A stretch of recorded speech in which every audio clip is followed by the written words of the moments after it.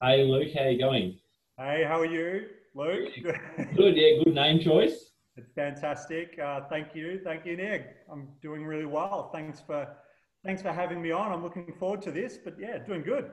No, that's good to hear, mate. I guess I'll get stuck into a few questions I want to ask you. Yeah, yeah, Um, Tell everyone a little bit about your background and what you do. yeah. Sure. So maybe I'll start with where I'm at currently, and then I'll work my way backwards. But I'm a life coach, and it's a new business that I've started recently. I call myself a life impact coach. So for me, it's about how do I create impact in someone's lives, and I'm a big believer that people need to understand their beliefs in order to create habits and then create this kind of really fulfilling life. So for me, it's about how do I create impact for people. And previous to that, I've been really fortunate to do a whole heap of different stuff. So many years ago, I was in retail, like a lot of people have probably started off their journey. So I did that for about 15 years in a couple of different places, and then I got into luxury goods. So I was working at a place called Moët Hennessy, so part of Louis Vuitton. Moët Hennessy, it's a big global business. Did that for a long period of time. Loved that. Then got into professional sports and worked at Melbourne United as their GM commercial sales, and then got into a marketing advertising role, and then kind of started to have this realization that I really wanted to launch my own business and get into this life coaching. It's something that I'd been passionate about. We tried to do some numbers the other week on how many hours I'd actually spent with people over the journey, coaching, mentoring, and helping them, and it was like about 15,000 odd hours. So I'd always loved those things. So then thought, well, let's create into a business and see how we go. So it's new, but yeah, loving it.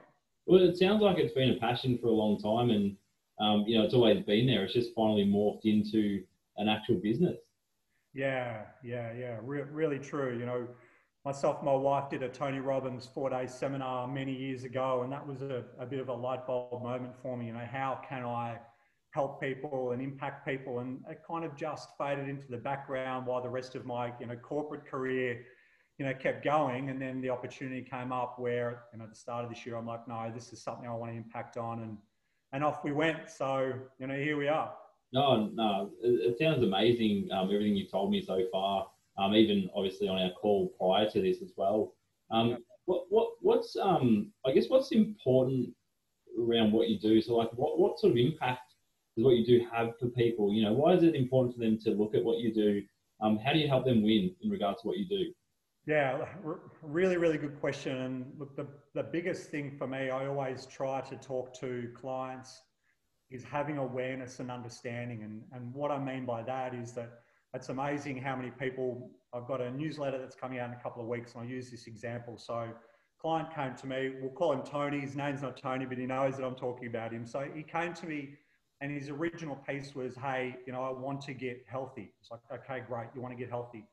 But we started to dig in further and then started to realize it wasn't necessarily about health was one of his goals. His goal was more around his kids and spending time with his kids. And then we got further into it and it was about educating his kids around their health, right? And then we got into it further and we started to realize that yes, there was this education piece for him and his kids, but it was also about him as a father. So for me, on how I really tried to help people is how do you get to that kind of root cause and the thing that someone's really wanting to do? Because often when you first kind of sit down, it's actually not really what they're trying to do. You kind of really need to dig in. And to answer your question, for me, it's about how do you get awareness, but then how can I impact on someone for them to maybe change their beliefs and then create some of those habits that are going to get to their kind of goal. That's fantastic. And, I've done a lot of work in the past with another coach of mine around belief systems. And it really makes you realize that what you believe isn't always going to be true. And Yeah. adjusting your belief system can really set you on an awesome path that you didn't know was possible prior. Yeah, like there's a lady called Marie Forleo. She's over in the States and she has this fantastic quote.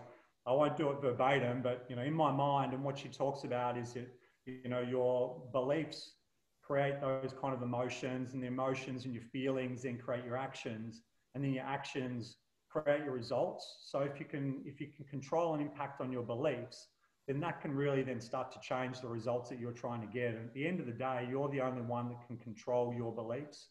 So the more that you know what they're about, and then are they lining up to your goals, and the more you can have power and impact on the things that you're looking to do. 100%. And I also love as well earlier how you talked about getting to the root cause of a goal.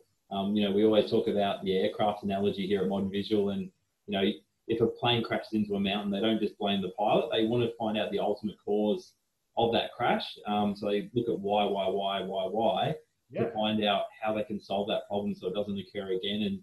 And like you said, what's on the surface isn't always what you're trying to solve. It could be a lot deeper.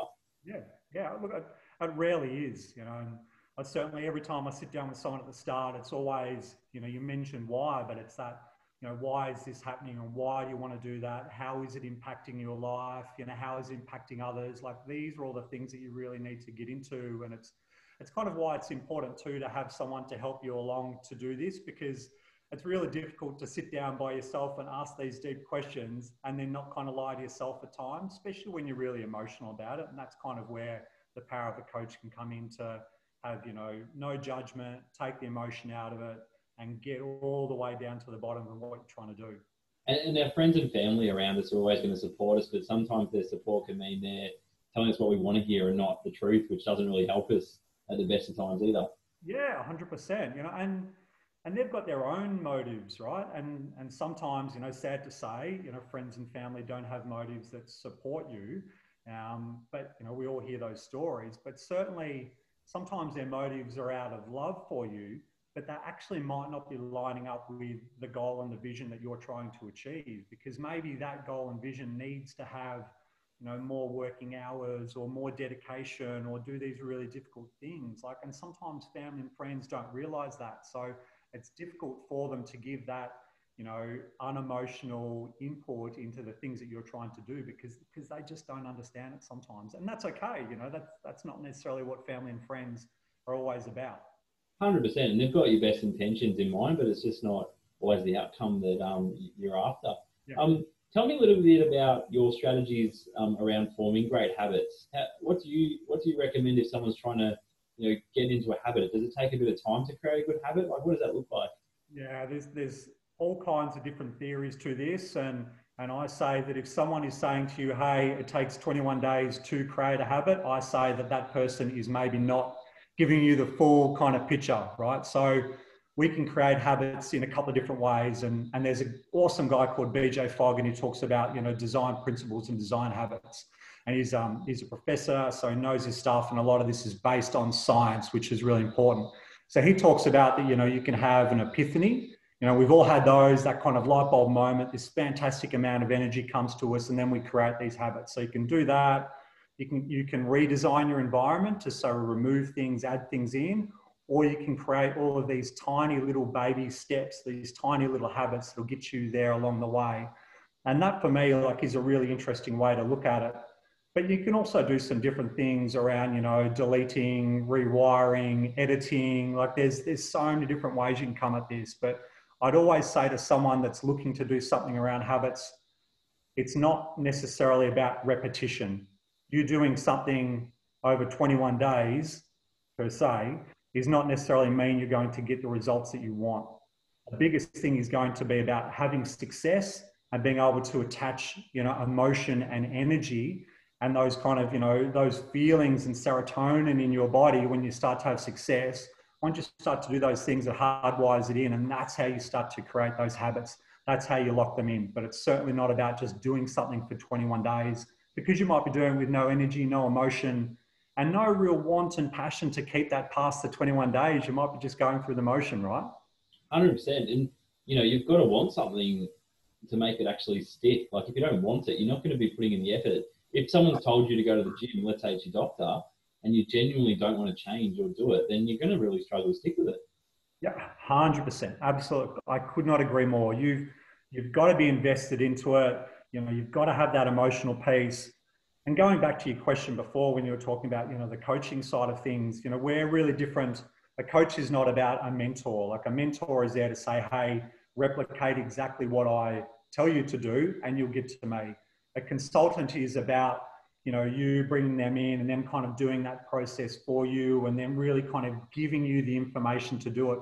Whereas a coach, and what we try to do, and me personally, is we try to guide you and ask those questions and provide that information and get that kind of light bulb moment happening where you're creating these things along the way, right? Because if you're creating them, then your mind starts to go, I can do this, I'm buying into it, I'm not being told to do it. Because don't forget, the mind sometimes is like a 3-year-old boy. I've got a 2.5-year-old, so I know what he's like. He says no all the time. But when you start to create these powerful things yourself and you put them into emotion, then you get that buy-in by your own mind to keep on going further down the track. Yeah, I couldn't agree with you more. I think that's definitely a solid strategy, and appreciate you sharing that.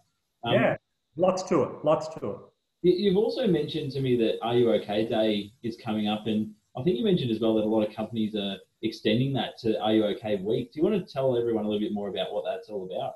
Yeah, so Are You OK Day, this has been going for a number of years now. It's a fantastic day. And, it was originally about just asking that question of, are you okay, around that, that mental health. And now it's kind of evolving a little bit further. So Are You Okay is now about, well, if they say, well, I'm not, it's, how are you prepared to, answer those kind of, questions, or how can you explore it a little bit further, or, where do you take that person to go and sit down? So now it's not just the question, it's about, what happens next. It can all be found on Are You Okay? I think it's .org.au, something along those lines. But you mentioned before, it's also now going for a full kind of week. Some companies are doing it. So next week, I've got some conversations on the Wednesday, got some on the Thursday, about creating powerful habits and goals and whatnot. And then I've also got a business on the Friday, and they're starting their morning doing, meditation. So they're getting everybody to do a group meditation on Zoom. And then at the end of the day, they're bringing me in on Zoom as well. We're obviously in lockdown here in Melbourne compared to where maybe the rest of your fans are, but then they're bringing me in later in the day to do this exercise on creating these kind of powerful habits.